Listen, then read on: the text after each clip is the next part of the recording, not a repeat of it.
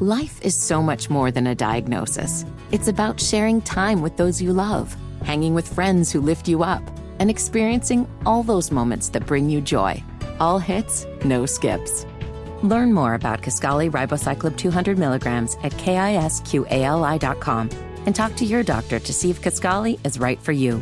So long live singing to the oldies, jamming out to something new, and everything in between.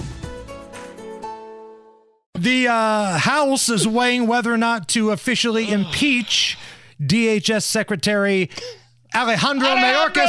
Alejandro! Here is your Speaker of the House, Mike Johnson. Because, look, everybody knows Mayorkas is an unmitigated disaster as a cabinet secretary. I believe he's the worst in the history of the country.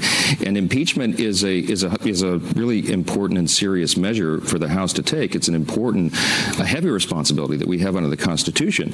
But when someone refuses to comply with their oath of office, when they intentionally break existing federal law, and when they lie to Congress, it's a great breach of public trust. And there really is no other measure that we have in the House to hold them accountable but that ultimate penalty. Again, we said this earlier, but if you're Alejandro Mayorkas, how does it feel being viewed as the incompetent one in the Biden administration?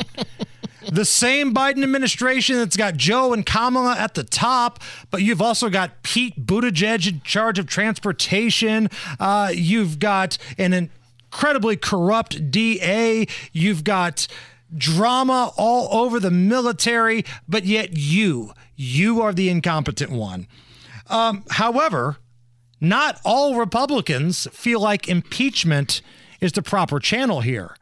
Listen to Ken Buck. He is a Republican from Colorado. He tells MSNBC that there's no solid impeachment argument for Mayorkas. Well, this is not a high crime or misdemeanor. It's not an impeachable offense. This is a policy difference. Let me, from the outset, say there is a crisis on the border. The law needs to be enforced. But if we start going down this path of impeachment with a cabinet official, we are opening a door as Republicans that we don't want to open. The next president, who is a Republican, will face the same scrutiny from Democrats. It's wrong, and we should not set this precedent. And it's been a long time since a cabinet official of an administration has been impeached. Right.